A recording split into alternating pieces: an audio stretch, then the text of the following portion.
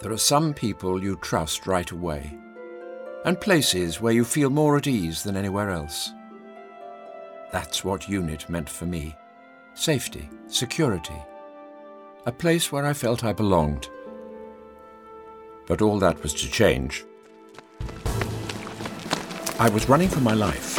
It was hard going. Mud was sticking to my boots and the thick crops were slowing me down.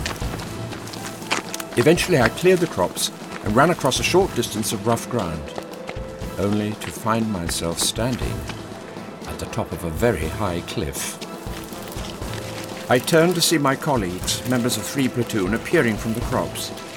One by one, they trained their rifles on me.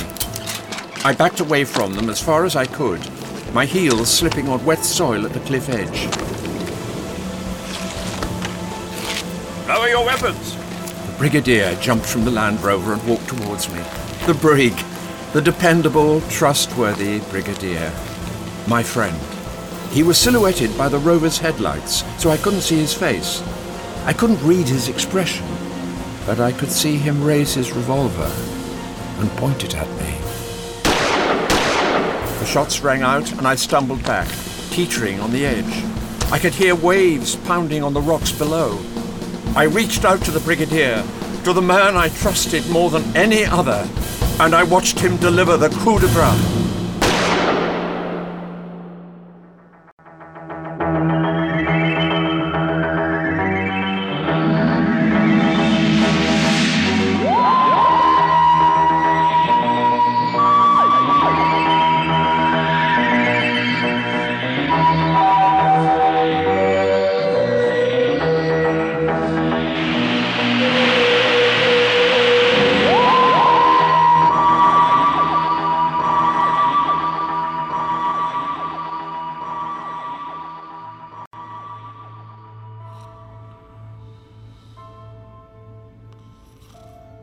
Back then, I rented a flat in Clapham. It was stark, to say the least. 1 bedroom, not many personal belongings, few records, record player, some books.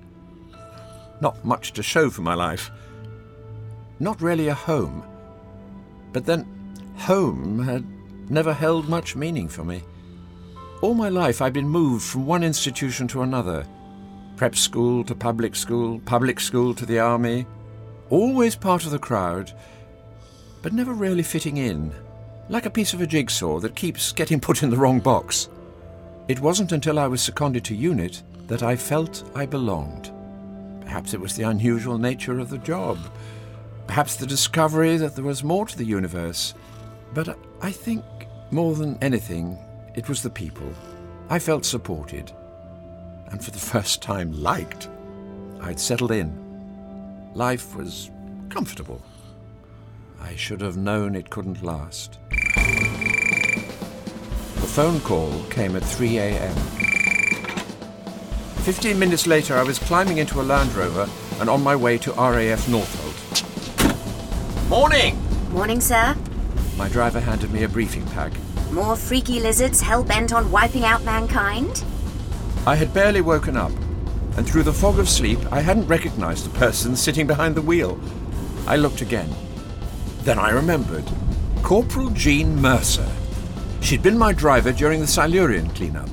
I smiled. Morning, Corporal. Good to see you again. Thank you, sir. Let's get a move on, shall we? See if we can save the world by lunchtime.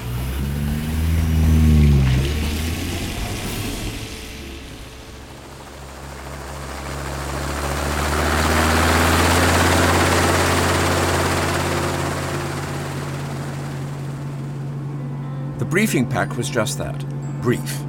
Our destination was Sark, one of the Channel Islands.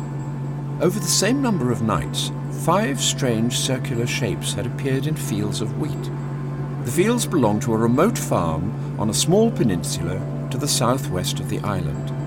The bluebottles had passed it off as vandals, but the activity had been flagged up during the routine interception of regional police communications by GCHQ, and the incident had been passed on to UNIT. The Hercules was flying 3 Platoon to Guernsey. A Royal Navy landing craft was waiting there to take us onto Sark. Shapes? What sort of shapes? Apparently they look like rings. The Doctor has referred to them as pictograms. He suspects each could be the letter of an alien language. That sounds like the Doctor. He's never been wrong before. I closed the file I'd been reading, then closed my eyes. If the Doctor suspected each pictogram to be the letter of an alien language, then what on earth were the symbols trying to spell?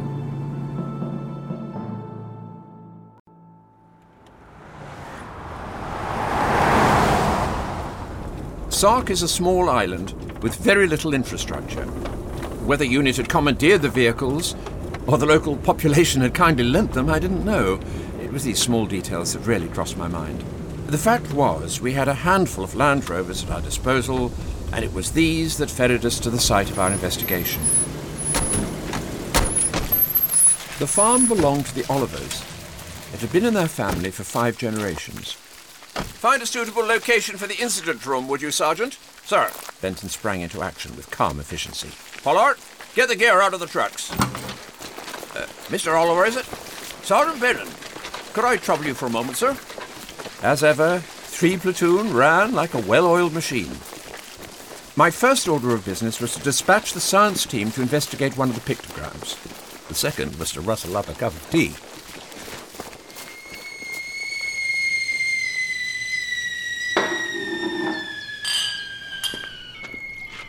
Despite the obvious disruption we must be causing, the Olivers were extremely hospitable. Thank you, Mrs. Oliver. You're welcome, Captain. But by the sound of things, there wasn't going to be any time for a tea party.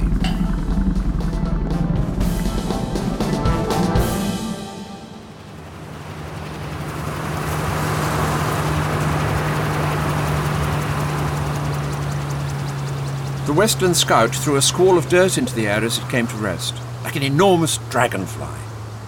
2 familiar faces emerged from the aircraft, and I don't mind telling you I was glad to see them both. Well, Captain, have you managed to harvest any information?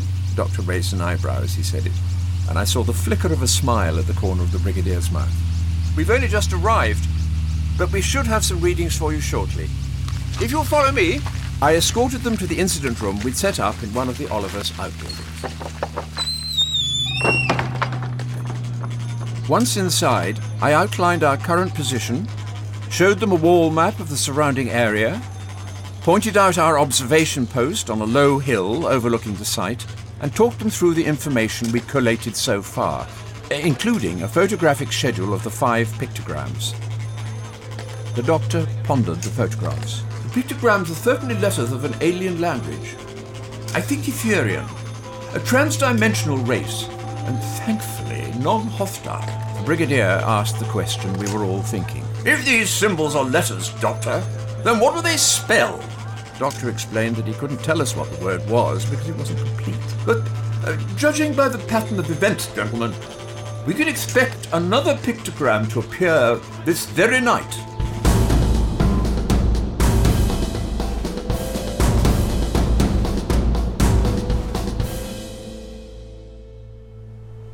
The observation post wasn't on particularly high ground, but it gave us the best possible view of the surrounding area, including most of the existing pictograms.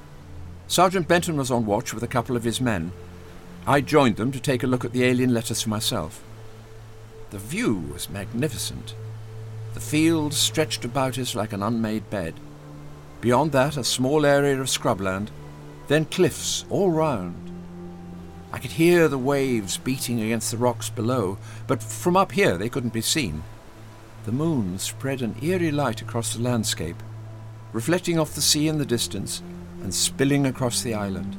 Enough light to see by at night. I peered through my binoculars. How many hours had we spent on watch doing just this? Staring into the night, waiting. I lowered the binoculars. Any of you chaps bring a flask? Benton started rifling through his gear, but then I heard it. Faintly at first, but building. Shh. Do you hear that? Benton spotted it. There, sir. Look. An ethereal glimmer had appeared several meters above one of the unaffected fields. I grabbed the radio. Hello, Trap 1. This is Greyhound 2. Over. Trap 1, this is Greyhound 2, over. What? Did you hear that, Sergeant? Benton didn't respond. He had his rifle pulled tightly into his shoulder, keeping it trained on the strange light that glowed several hundred feet away. The light suddenly intensified, and pain shot through my eyeballs, stabbing into the back of my head. But then, just as abruptly, it was gone. I blinked rapidly, trying to get my eyes to see again. Trap 1, send over. Greyhound 2, this is Trap 1, send over.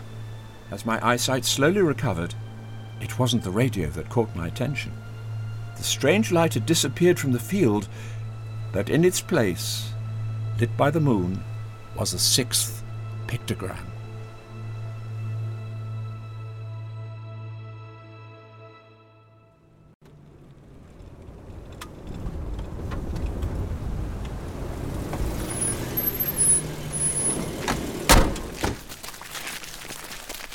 We didn't waste any time getting to the site. I want the field searched and a perimeter in place.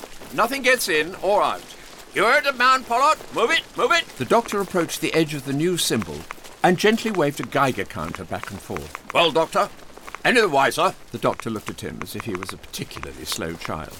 My dear Brigadier, as I've said to Champollion, shortly before deciphering the Rosetta Stone, there is a profound difference between translation and interpretation. However, what I do know is that all 6 letters spell Ikiria. Ikiria? But what does it mean, Doctor? The visual language of the Etherian people is far more complex than your own. What you would call vowels are many times more abundant in Etherian. What looks to us like a simple repetition of the letter I could, depending on... Doctor, please, interrupted the Brigadier. What does the word mean? The doctor looked him firmly in the eye. It means craft. Sir, alerted Benton. Overhead. Looking up, we saw the same ethereal glow above us. Clear the area! You heard the captain! Move, move, move! The men found out, backing away from the area where the crops had been flattened, clearing a space. Slowly, gracefully, an object began to take shape in the light. It was the most beautiful thing I'd ever seen. Sweeping metallic curves with breathtaking ornamentation, like an enormous gemstone, lit from within, glowing in every colour of the rainbow. Close your eyes! I checked to make sure the men were following orders, then squeezed my own tightly shut.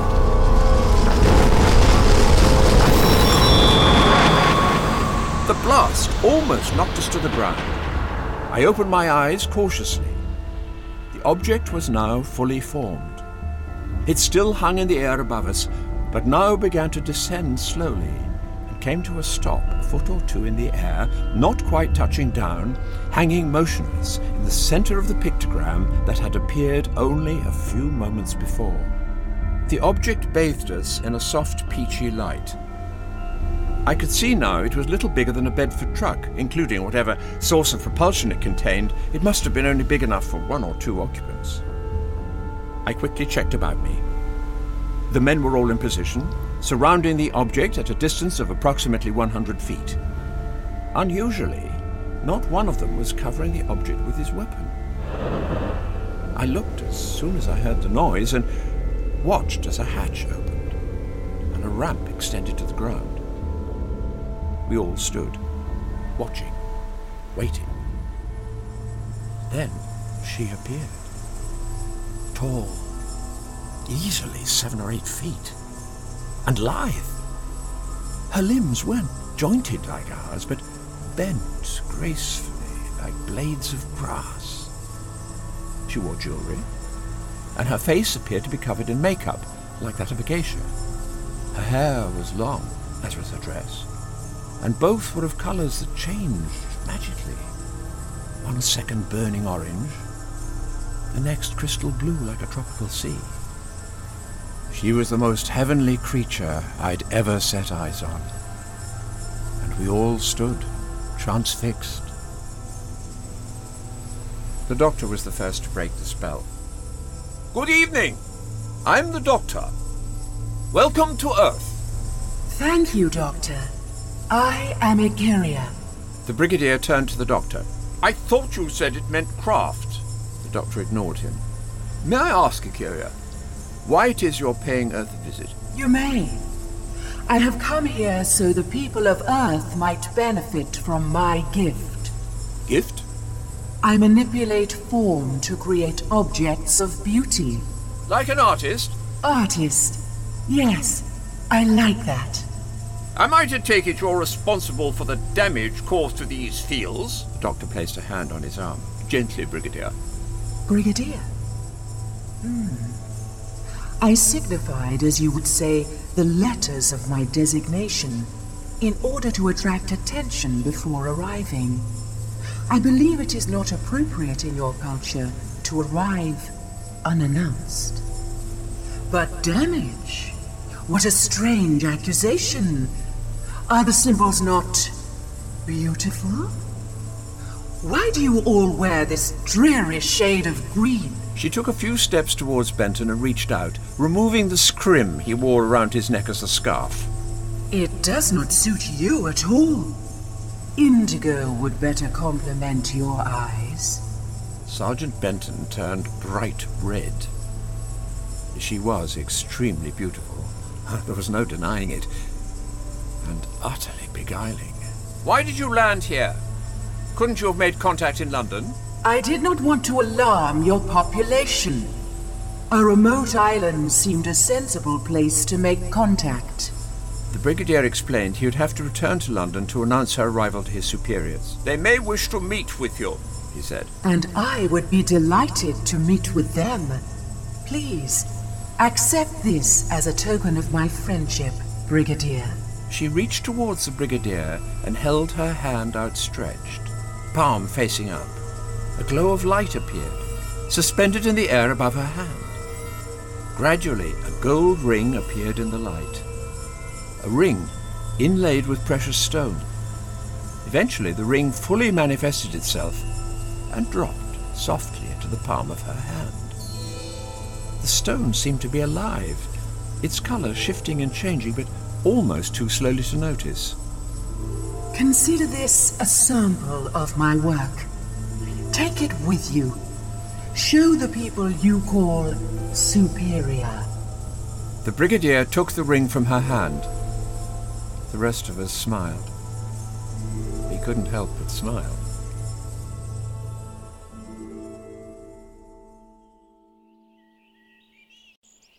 The sun was peering over the horizon, and the sky was filling up with colour, from deep blue to an amber glow where it met the sea. Ikiria had returned to her ship, and the Brigadier had left for London. I'd placed an armed guard on the access road isolating the peninsula. The Olivers had been temporarily rehoused. We organised a perimeter around the field and a tight perimeter around Ikiria's ship. It was all going according to plan, until I realised someone was missing. Sergeant Benton, have you seen the doctor? Benton replied he'd last seen him investigating the perimeter. Well, have someone locate him, would you, Sergeant? Benton ordered Lance Corporal Campbell to take his section and search for the doctor on the double. As Benton turned away from issuing orders to Campbell, my attention was caught by a glint of light from Benton's hand. What have you got there, Sergeant? Sir, you heard me, man. Your hand. What is it? Benton held up his right hand. On the fourth finger was a ring, much like the ring Ikiria had given to the Brigadier. Sunlight reflected in the gold, and the precious stone glowed a rich blue. Why on earth are you wearing that? Benton looked offended. Ikiria gave it me. Well, I don't think wearing it is a good idea. Take it off. Of course, sir. Right away. So, she was giving out rings to the men, was she? I didn't like it. I didn't like it one little bit.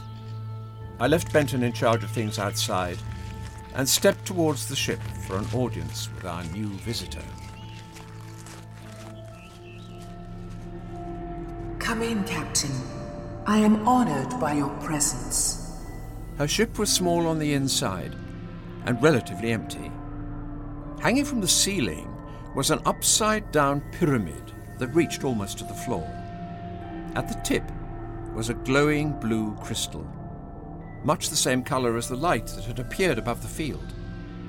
It pulsed very, very gradually, almost hypnotically. Ma'am, I must insist that you refrain from distributing your jewellery to my men. Captain, they are given merely as a token of friendship. I appreciate that, but Would you accept a gift from me, Captain? She reached out to me, as she had to the Brigadier earlier. A glow of light appeared above the palm of her hand, and a ring materialized, dropping softly into her palm. My work must be seen. It must be appreciated. Otherwise, it serves no purpose. Take the ring, Mike.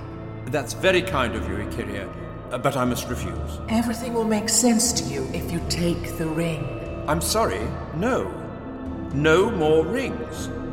But as I protested, the light from the blue crystal began to glow ever brighter until it was almost blinding. Ikiria, please! There is nothing I can do to help you, Mike, unless you accept one of my tokens. Please!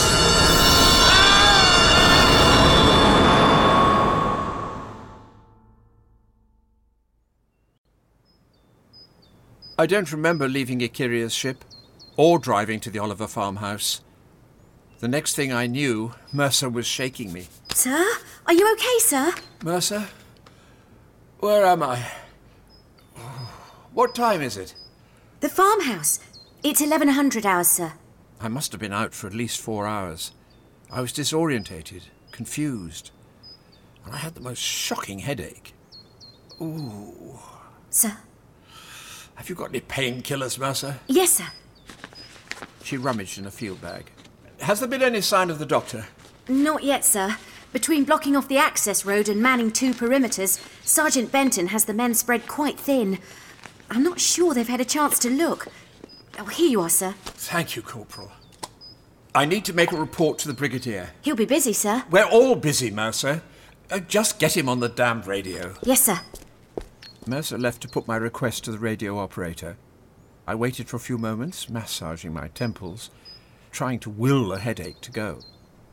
Eventually I climbed to my feet and followed after her.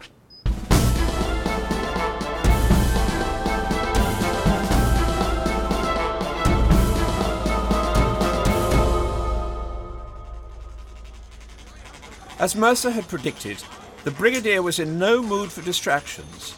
Even over the radio I could sense his impatience. It's hardly conclusive proof of anything, is it, Yates? Do you offer your ring? You refused? Over. She attacked me, sir. And all because I wouldn't take one of her rings. I'm telling you, these rings are the key to what's going on here. Over.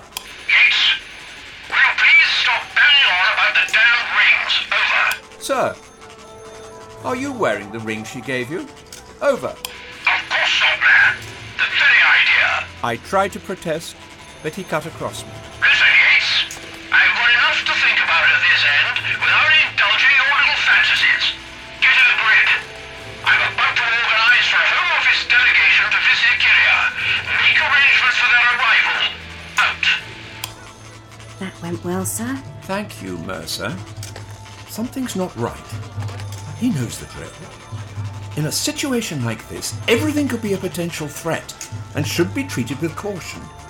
He's breaking every rule in the book. Hello, Trap 1. This is Grey 5, over. Trap 1, send, over. We found the doctor's Geiger counter by the cliff edge to the southwest. No sign of the doctor. We're concerned he may have fallen over the edge. Over.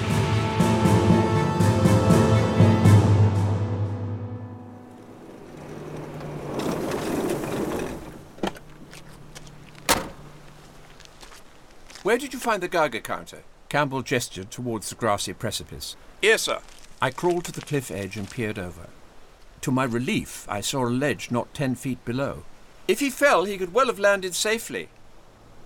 Pass me your radio, Campbell. Sir. Hello, Trap 1. This is Greyhound 5, over. Trap 1, send, over. No sign of the doctor, but I suspect he survived the fall. Radio all patrols and establish if anyone's seen him. Over. Okay, out. None of this was making sense. The doctor wouldn't just disappear. The Brigadier was behaving very strangely. The sunlight bounced off the sea into my eyes, and it made me squint. I turned away from the cliff. It was then that I noticed Campbell was wearing gloves.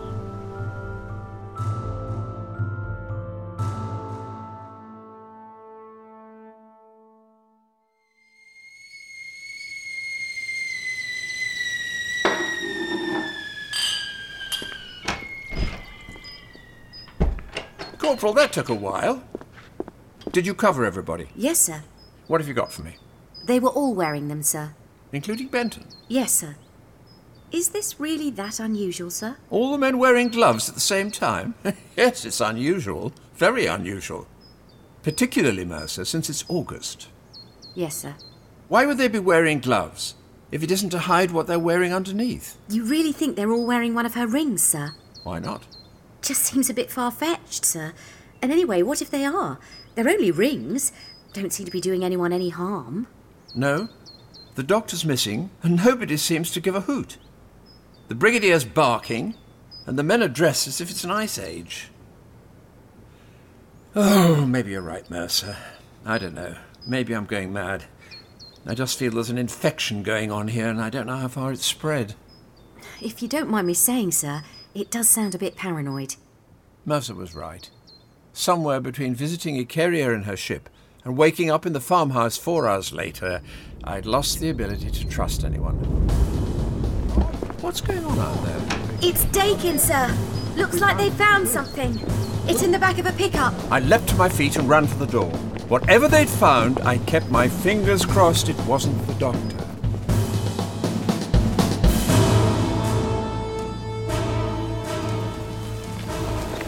I'm sorry, sir.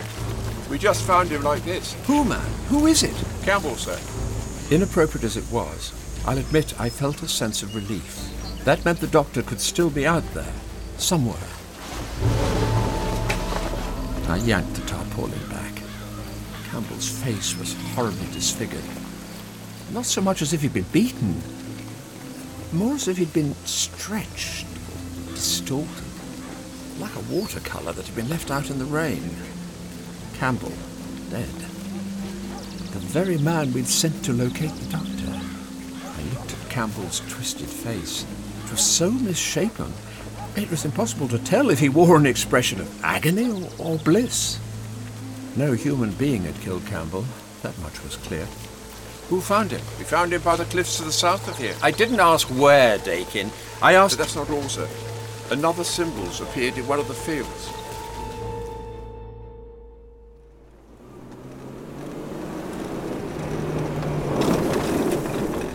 I saw it the moment we pulled up. It looked as if it had been carved into the crops. Any other time I'd have considered it a thing of beauty, a work of art. But what I saw sent a shiver down my spine. It was a perfect portrait of Campbell's face, depicted in a field of wheat, the same way the alien pictograms had been. That must be the Brigadier, sir. I watched the helicopter skim across the sea towards us. Right now, the return of the Brigadier was the last thing I needed.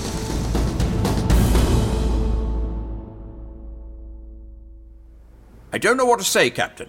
I turned my back for a matter of a few hours, and not only does one man die, in decidedly mysterious circumstances, and without a single witness, but now you're telling me you've lost the doctor. I implored him. Brigadier, I appreciate things don't look good. Don't look good? He didn't stop for air. At the same time as chewing my head off, he demanded the perimeters be relaxed and all resources redirected towards finding the doctor. But the doctor can look after himself. Brigadier, things are happening here, and we're not adequately investigating the most obvious developments. With the imminent arrival of members of the British government, the last thing we should do is to relax our guard over Ikiria. Particularly while she's continuing to hand out these rings. And that's when I lost him. He accused me of being delusional. I don't know why it hurt, but it felt as if he was sticking a knife into me. Then he twisted it. He said that being attached to UNIT might not be for me, that it might be best if I was RTU'd. I felt numb. RTU is an army term. It means returned to UNIT. In this case, UNIT meant the regiment from which I originally came. Some might call it returning home, but the United Nations Intelligence Task Force was my home. The only home I'd ever had. To be RTU'd was, for me, to be banished. The Brigadier made arrangements for my immediate exit from the task force. Privates Hodge and Wilkins escorted me to the helicopter. Hodge reached out to open the door of the Westland Scout.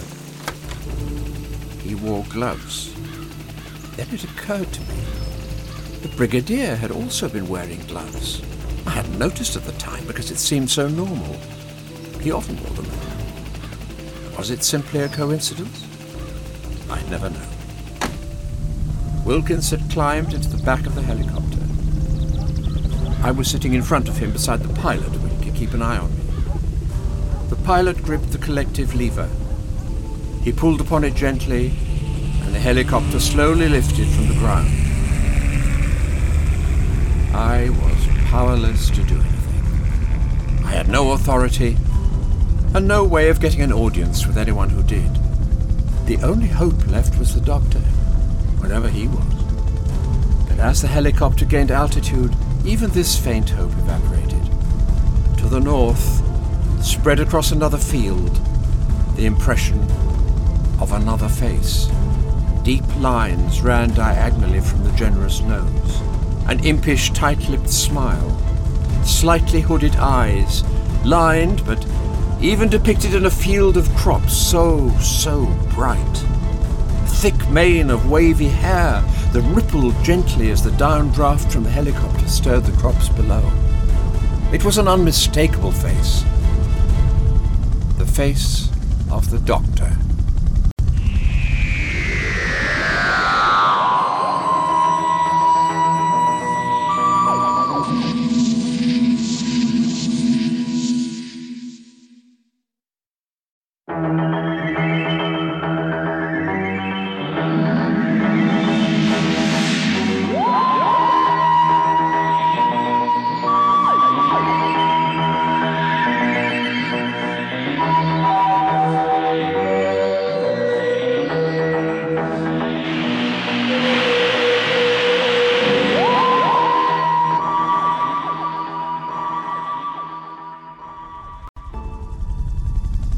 The helicopter flew higher and higher into the air, and the doctor's face took shape in the field below. A portrait in the crops, staring back at me, fixing my gaze. Did this mean the doctor was dead, just like Campbell? It had to be Ikiria. These rings must be controlling everybody, even making the Brigadier ignore my requests. If she had control of the Brigadier, and if she'd killed the doctor, then there was nothing stopping her. Once the Home Office had made contact with Ikiria, her influence would quickly spread until she had control of what? The country? The world? I looked down at the face of the doctor. Even though they were only sculpted in wheat, I could tell his eyes were burning into me, willing me to act. He might not approve of what I was about to do, but he would be the first to acknowledge that something had to be done, and I was the only person left to do it. I let the pilot reach flying altitude and waited as he turned the aircraft north and headed out to sea. The peninsula quickly slid from view beneath us. We flew over Brekku. Sark was to the east, and I waited until we were past both before I made my move. Fast as lightning, I jabbed the pilot in the ribs. It took all his effort to maintain control of the helicopter while recovering from the blow. I turned in my seat to see Wilkins reaching for his revolver. I waited until he was raising the weapon, and just as he was pointing it at me, I grabbed hold of his arm and pulled him forwards. As he fell between the two front seats, I twisted the gun from his grasp and used it to strike him hard on the back of the head. I felt his body slump and shoved him back into his seat. Then I turned my attention to the pilot, lifted the gun, placed the barrel against his temple, and pulled back the hammer. I want you to lose altitude. And when we're low enough, turn us round and fly back to the island. We're going to land to the north, as discreetly as we can. Is that clear? The pilot nodded. Good. He did well. I don't think I could have flown one of those things with a gun pointed at my head.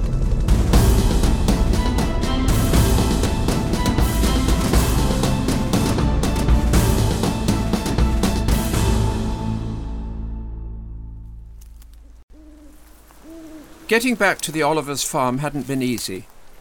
I had to tie up the pilot and Wilkins, disable the Westland, cross the island on foot, undetected, and find a way onto the peninsula without being seen. The only route was an access road 300 feet long, with a 300-foot drop on either side. The cliffs weren't a sheer drop, but they were craggy and overgrown, certainly not suitable for climbing along, particularly as I had no equipment.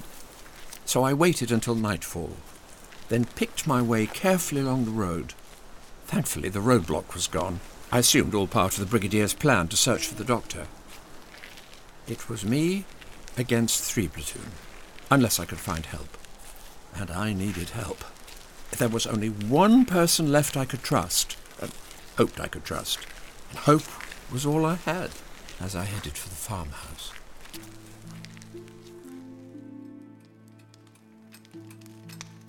I hid myself in a broom cupboard and waited. I didn't have to wait long. Mercer! Shh! For crying out loud, Mercer, are you trying to get me caught? You scared the life out of me. What are you doing here? I told her what I'd done, but more importantly, I told her why I'd done it. But you've got no evidence, sir. Ikiria's done nothing to prove she's anything but a genuinely peaceful visitor. Mercer, you know what's going on here. You know Ikiria's controlling the minds of the men, of the Brigadier, him of all people. He never acts so willfully, with such disregard for process and protocol. And then there's the doctor. What about the doctor? I think the doctor's been attacked. Maybe even dead. But you said... I know what I said. But that was before I saw his face in a field, just like Campbell's. Crikey. We've got to do something. Mercer rummaged in the top pocket of her olive green field jacket. I've got something for you. Might help. What is it? Mercer showed me a ring. What the hell are you doing with that, Mercer? Get rid of it. I thought it'd help, sir. Are you paying any attention to what's going on round here? Sir? She's got to you, hasn't she? Sir? Not you, too. Oh, you're being paranoid. Just put the ring on, you'll see. It's all nonsense. She's here to help us, to save us. Save us from what? From ourselves. I started backing towards the door. Where are you going? I've got to put a stop to this. There's nothing to stop. I'm sorry, Mercer. I'm sorry she's got to you. I'll do what I can. And I ran from the farmhouse.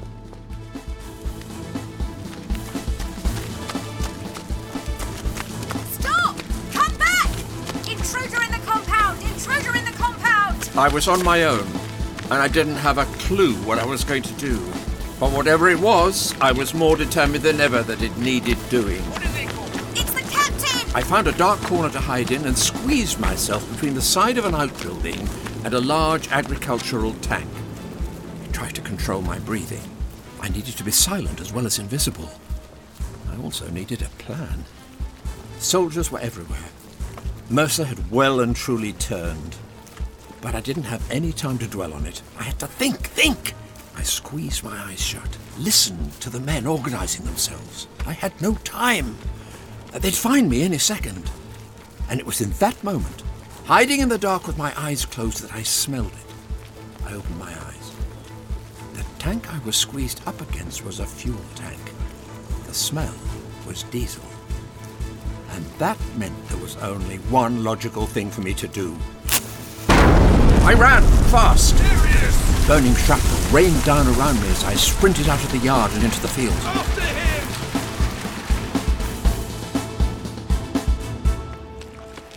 I was running for my life. It was hard going. Mud was sticking to my boots and the thick crops were slowing me down. Eventually I cleared the crops and ran across a short distance of rough ground, only to find myself standing at the top of a very high cliff. I turned to see my colleagues, members of 3 platoon, appearing from the crops. One by one, they trained their rifles on me. I backed away from them as far as I could, my heels slipping on wet soil at the cliff edge. Lower your weapons! The Brigadier jumped from the Land Rover and walked towards me. The Brig, the dependable, trustworthy Brigadier. My friend. He was silhouetted by the rover's headlights, so I couldn't see his face. I couldn't read his expression, but I could see him raise his revolver and point it at me.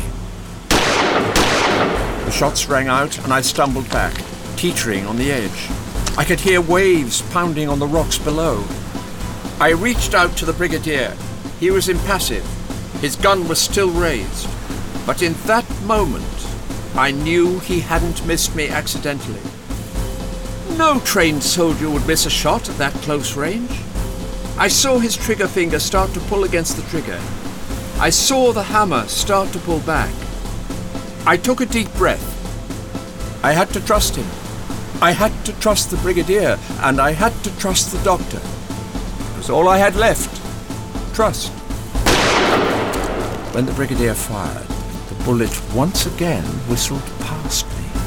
But I acted as if I'd taken the shot, and I threw myself over the cliff edge.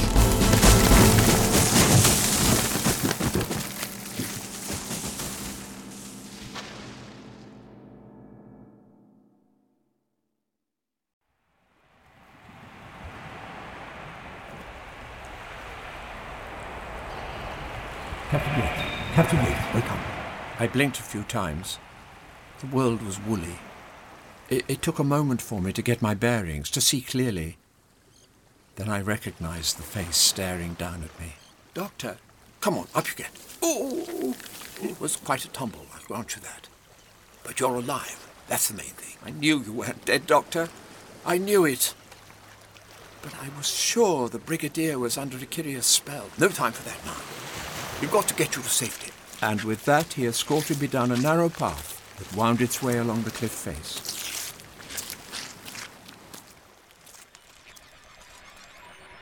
He took me to a cave near the bottom of the cliff, and I collapsed on the floor beside a small fire. Equipment was littered about, some of it with power, humming and pulsing purposefully, some discarded. All of it certainly too advanced to have been native to Sark. I asked the doctor where it had come from. The Brigadier was busy on his return to the mainland, he said, telling me how the Brigadier had arranged for the equipment to be brought to the doctor by sea.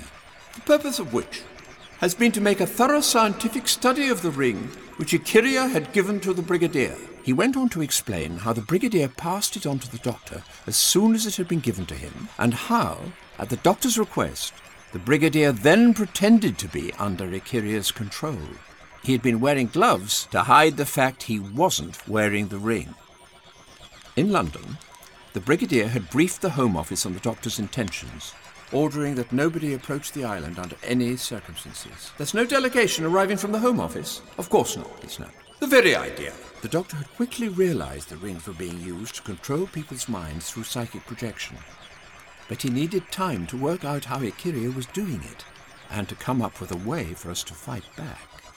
His plan was to fake his own death, so her attention would be focused elsewhere while he worked. To achieve this, he intentionally provoked her into a psychic battle, which, for the purposes of maintaining the illusion of his defeat, he very nearly lost. Hence your face appeared in the fields, a gruesome byproduct of her cruel mind, a symbolic projection of her victim.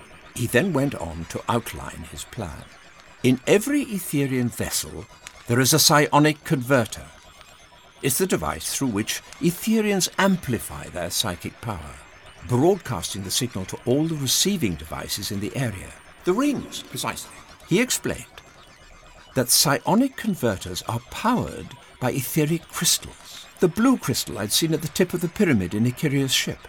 Etheric crystals are unique in that they're tuned to the psychic channel of the Etherians, and therefore the perfect conduit for the control of others, if focused correctly through the use of a psionic converter. All we had to do was replace the etheric crystal with another crystal, one that would reverse the polarity of Etherian psychic energy. Where exactly are we going to get a crystal that'll do that? The doctor's eyes twinkled. "Follow me," he said, and scurried off deeper into the cave. As I followed the doctor, I could hear a noise. It was subtle, low in frequency, almost as if the rocks themselves were vibrating, but very slowly. Towards the back of the cave was a red glow. and as we clambered over some rocks, I could see that the glow came from a small cabinet.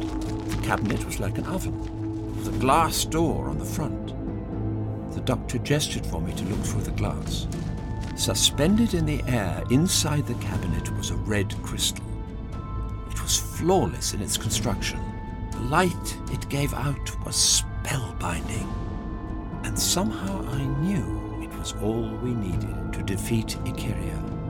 The doctor turned to me. "Captain," he said, holding up his sonic screwdriver and offering it to me, "have you ever used one of these?"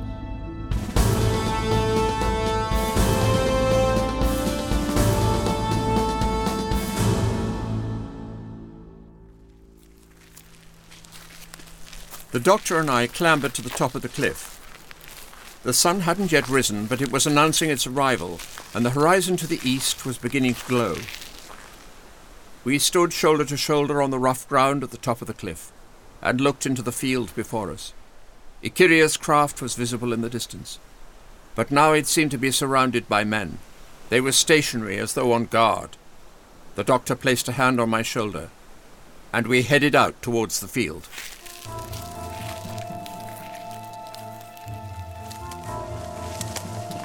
We crept carefully through the crops until we were close enough to get a better look at what was going on. The soldiers weren't on guard, but stood like statues, arranged around Ikiria's ship in a perfect circle.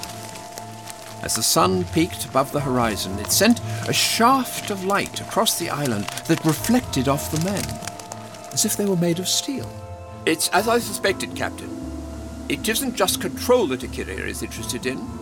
As she said herself, and as the manifestation of the rings has proved, she is also here to manipulate matter. The men had been transformed. Their skin was no longer organic, but a hard metallic shell shining in the sunlight. But once they had limbs, they now had what appeared to be flat blades, like wings or rotors. It was beyond anything I could have imagined seeing, and the sight of it sickened me. The doctor must have sensed my disgust, and he focused on what needed to be done. "Stay here, Captain," he said. "If all goes according to plan, we'll have this dealt with in a jiffy." And with that, he was on his feet and striding casually towards Ikiria's ship. I hid amongst the crops, and once again watched and waited. The doctor made it out of the crops and into the area of the pictogram Ikiria had flattened prior to her arrival. As he strode towards the ship, a sudden and blinding flash of light appeared before him, stopping him in his tracks.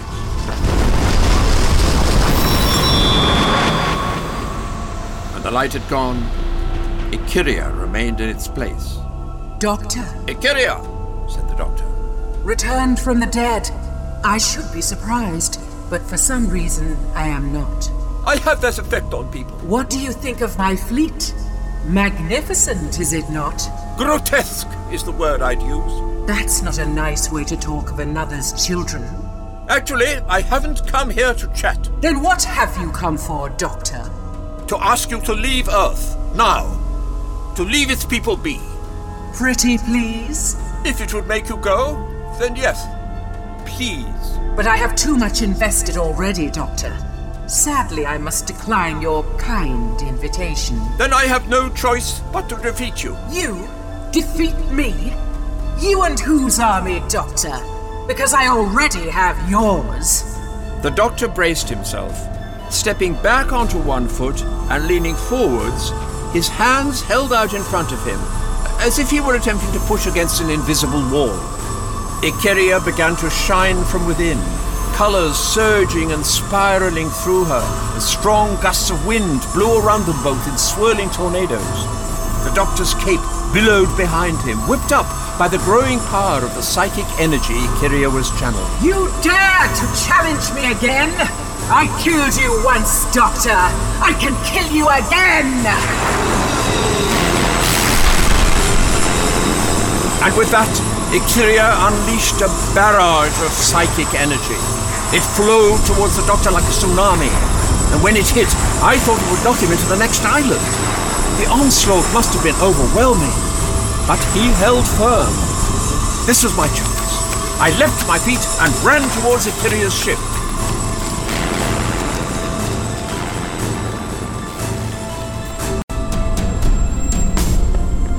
This had been the plan all along, for the Doctor to engage Ikiria in battle to distract her, enabling me access to her ship. I didn't have long. The Doctor couldn't hold her back indefinitely. She was strong, much stronger than he. All he was doing was buying me some time. It was up to me to act quickly and save his life. Save all our lives. The etheric crystal was glowing brightly in the tip of the psionic converter. I knelt down to where the point of the pyramid almost touched the floor and pulled a sonic screwdriver from my pocket. Squinting against the bright light, I focused it on the clasp that held the etheric crystal in place, and, as the Doctor had instructed, I activated the screwdriver. It took a moment for the psionic converter to react. Then the clasp began to twist and unfold, unlocking the crystal. When the light had dimmed inside the etheric crystal, I removed it from the device. I was in the final process of replacing it with the red crystal the Doctor had grown in his cave when I heard a voice behind me. Mike? It was the last person I expected to see. Mercer, what are you doing here? What are you doing, Mike? I'm helping the Doctor. We're defeating Ikiria. Please don't do it, Mike. Ikiria is here to help us. She can make our lives better. We make our lives what they are, Mercer. And we can make our lives so much better, Mike. Together. What? Mercer reached out for me, held out her hand. Come with me, Mike. I'll take you home. Everything will be so much better once we get home. You'd like that, Mike, wouldn't you? A better home? A place that feels like home? For a moment, I was tempted to take her hand. To have a home at last. To go with Mercer and start a new life, away from all this madness. But I realized as I looked at her, it wasn't Mercer that was speaking to me. I turned from her and fired the sonic screwdriver at the mechanism on the psionic converter. It twisted and locked into place, and a thrust of energy burst into the Doctor's crystal. What are you doing, Mike? The inside of Ikiria's ship filled with a strong crimson light, and the crystal went to work. I turned to see Ikiria battling and twisting, contorting into shapes the human body had not been designed to make. As the light in the crystal grew, it reversed the polarity of the psionic converter, sending everything Ikiria had created into free fall, including herself. There was nothing I could do for her. I ran for my life.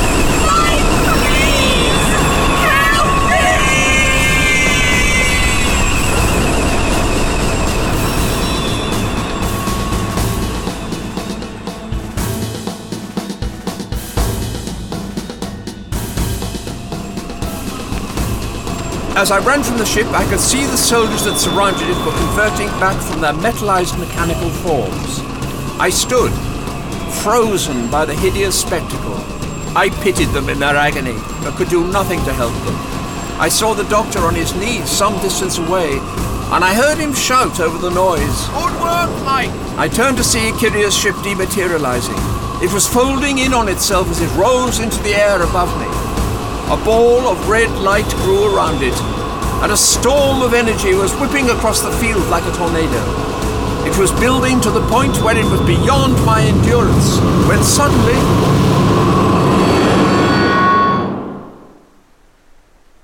it was gone.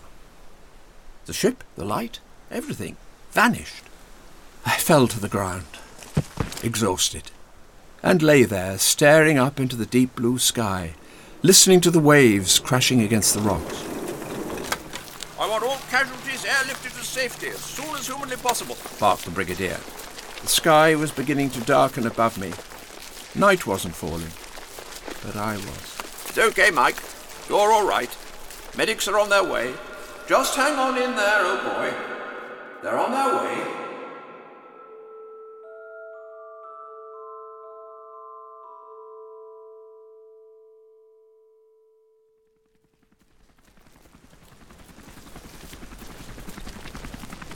I came to about 30 minutes later. The army had been primed during the Brigadier's visit to London, and medical assistance was already whisking the casualties off to hospital. Will the men be okay? They'll recover in time, said the doctor. Now let me see that etheric crystal. I handed it to him. And my sonic screwdriver, if you'd be so kind. I gave him the device. In all honesty, I was quite glad to be rid of it. He started to scan the crystal, turning the object slowly in his hand and passing the screwdriver over every facet. Reading Yates's future, Doctor? Asked the Brigadier. The doctor finished scanning the crystal and explained how we defeated Ikiria. This, he said, is the culprit. He went on to tell us the etheric crystal had a tiny flaw. Certainly not enough to see with the naked eye, but nonetheless enough to alter the behavior of a normally peaceful Etherian. Psychic energy passing through a flawless etheric crystal would simply be amplified. But pass the same energy through a flawed crystal, and it would essentially corrupt the signal, effectively rendering Ikiria herself unstable. He thought it was likely the crystal had become damaged when Ikiria had been travelling between or spanning more than one dimension. Hardly her fault at all, he said. Just the sad consequence of an otherwise extraordinary life. The simple action of removing the etheric crystal from the psionic converter, he explained, had indeed saved his life. Ikiria was no longer able to channel amplified psychic energy. Rendered incapable of sustaining a physical presence outside her own vessel, she'd simply vanished. That's when she appeared inside the ship, disguised once again as Mercer to try to stop me. He told me Mercer was a psychic projection, an illusion, had been from the start. She'd never existed, but had been deployed to help lure us to the rendezvous. The character had been pieced together from fragments of my own memory, people I'd served with over the years, to create someone familiar to me, someone I'd trust and follow. He went on to congratulate me on my bravery and for trusting him. When all else was against you, you believed in us, Captain, and for that, I thank you. Then he said something most unexpected. He told me I had a strong mind. I think I blushed. I'd never felt strong of mind. The doctor's right, said the Brigadier, adding that he was most impressed with my resourcefulness. He apologized for not being able to let me in on the doctor's plan, and for some of the things he'd said to me when pretending to be under Ikiria's control. But he said they both knew they could trust me to do what was needed to be done. That felt good. That felt like the Brigadier I knew, the one I trusted more than life itself, the one that made me feel as if I belonged. He slapped me on the back. Come on, Yates, he said. Let's go home.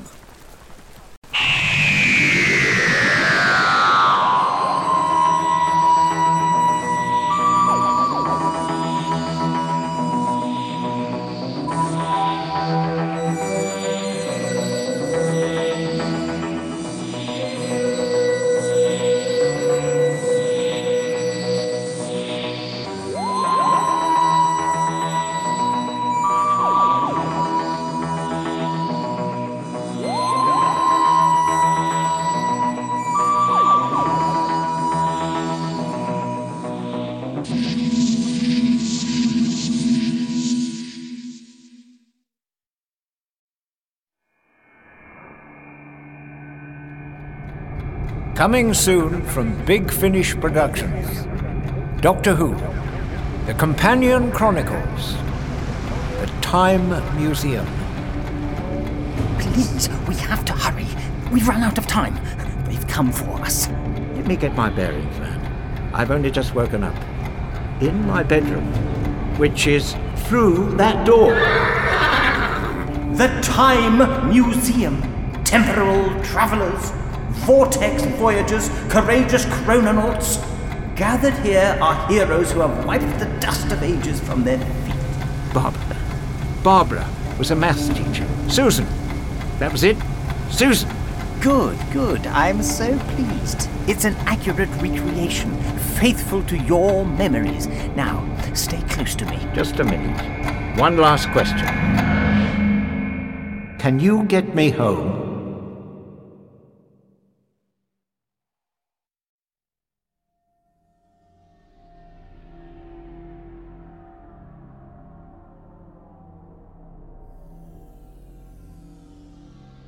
My name's Richard Dinnick, and I'm the writer of The Rings of Ikiria.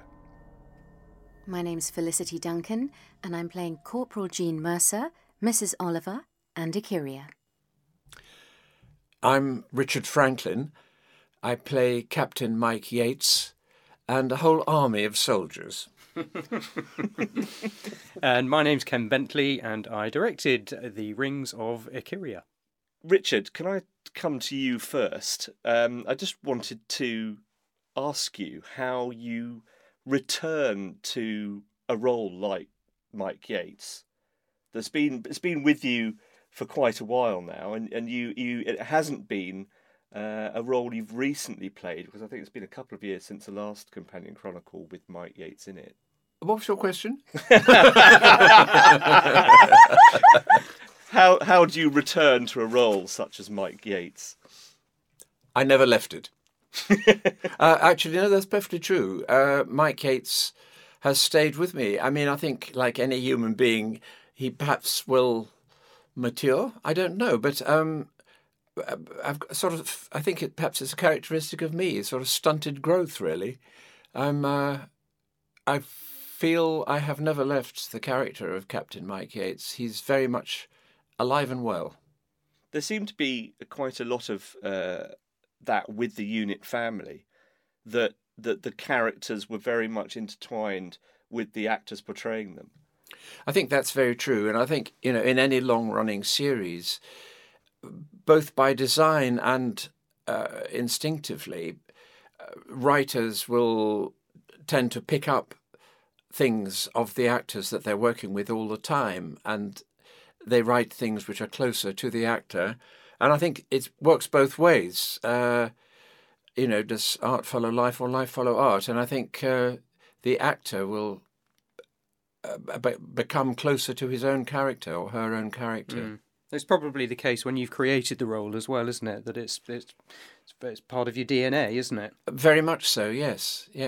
It does depend what the character is. Yes. I mean, Mike Yates is sort of is brave, intelligent, handsome, amusing, popular. He's very close to my own character. I was just going to say, why did they cast you? And I was just wondering, Ken, what the casting process is. You get a script. Do you automatically get somebody in your head, or for the other roles? Yes. That's a tricky one, really. I mean, as soon as I think we work with so many actors at Big Finish that always in my head is a sort of, if you like, an ensemble cast. And whenever I'm reading a play, the first thing I'm thinking is, okay, what's needed? What sort of voice do we need? If it's in the case of this story, it needed an actress that could play 2 and to some degree 3 roles. So I'm already thinking, who do I know that can do that number of characters and play that range? And so there's this list in my head as I'm reading the play is sort of getting whittled down all the time. And then you end up with a short list, and then you start to think, well, who would I like to get back in to do that? And in this case, we'd worked with Felicity recently, and she was perfect for the role, so it made absolute sense. And Felicity, when you read the script, what went through your head as to how you were going to approach the kind of dual roles of Mercer and Ikiria? Well, I was rapt by the script. I think, obviously, they're very different characters, even though there are similarities at times. But I think they are very... I think you can say that they are the same, because people will be listening to this at the end of the Oh, right, the disc. Okay. Oh, sorry. Okay, well... It's okay, spoilers are allowed, okay. Yeah. Okay. Well, but obviously to play Ikiria is a very sort of... one feels rather ethereal as one decides on the voice and so forth. And I had a bit of help there, but it was really, really a great part to play, and for me, a nice contrast with Mercer. Do you have, obviously you've got to make 2 different characters and 2 different parts.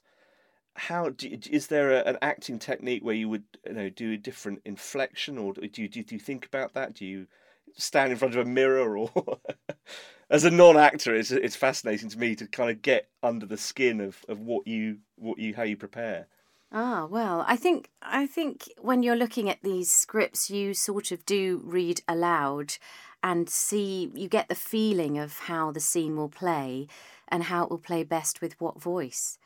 And I did try a number of voices, particularly for Mercer, but I kind of knew Ikiria immediately somehow.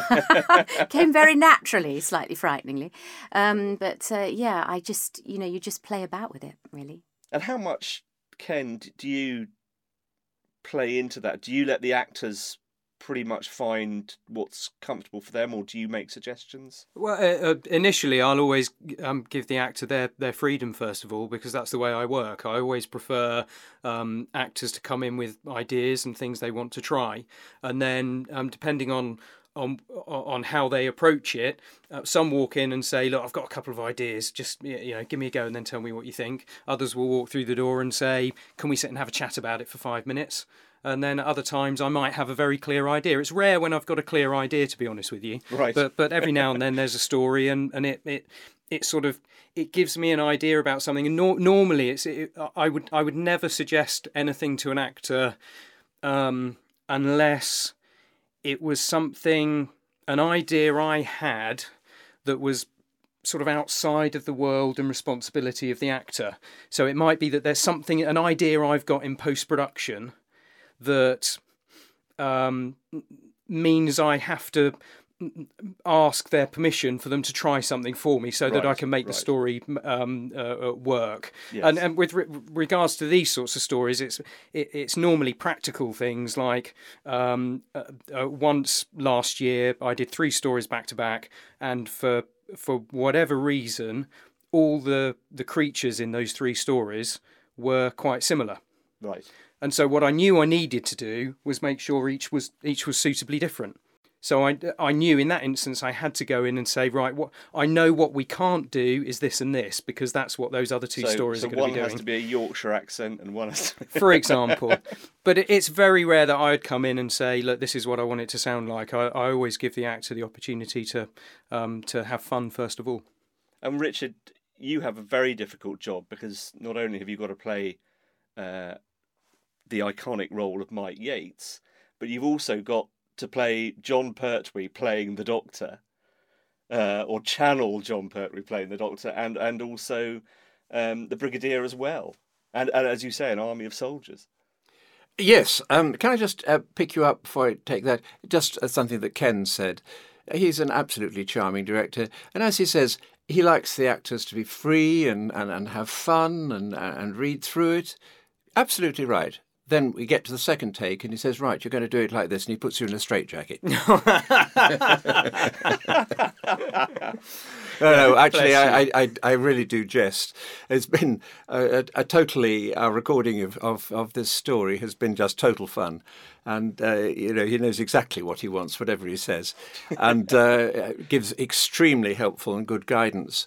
The relationship between actor and director is obviously vital, and between the 2 actors. And Felicity, who's actually 2 booths away from me, I felt the relationship between us was very strong. So did I, darling. Yeah. So did I. She wanted to take you home, after all. Yeah.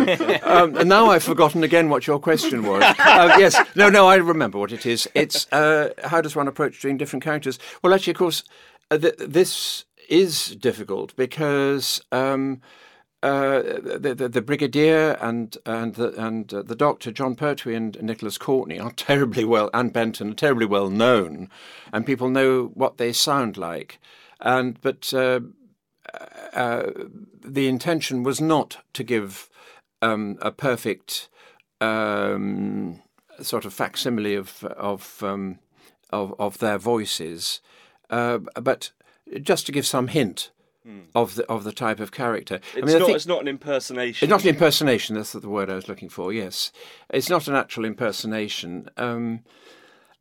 I think if you are trying to get close to doing another character, what you're looking for is the pitch and the pace and the music, because we all speak slightly differently, very differently. In fact. And particularly with John Pertwee, you were saying earlier in the recording that he did have a lisp, but he played through that, as it were.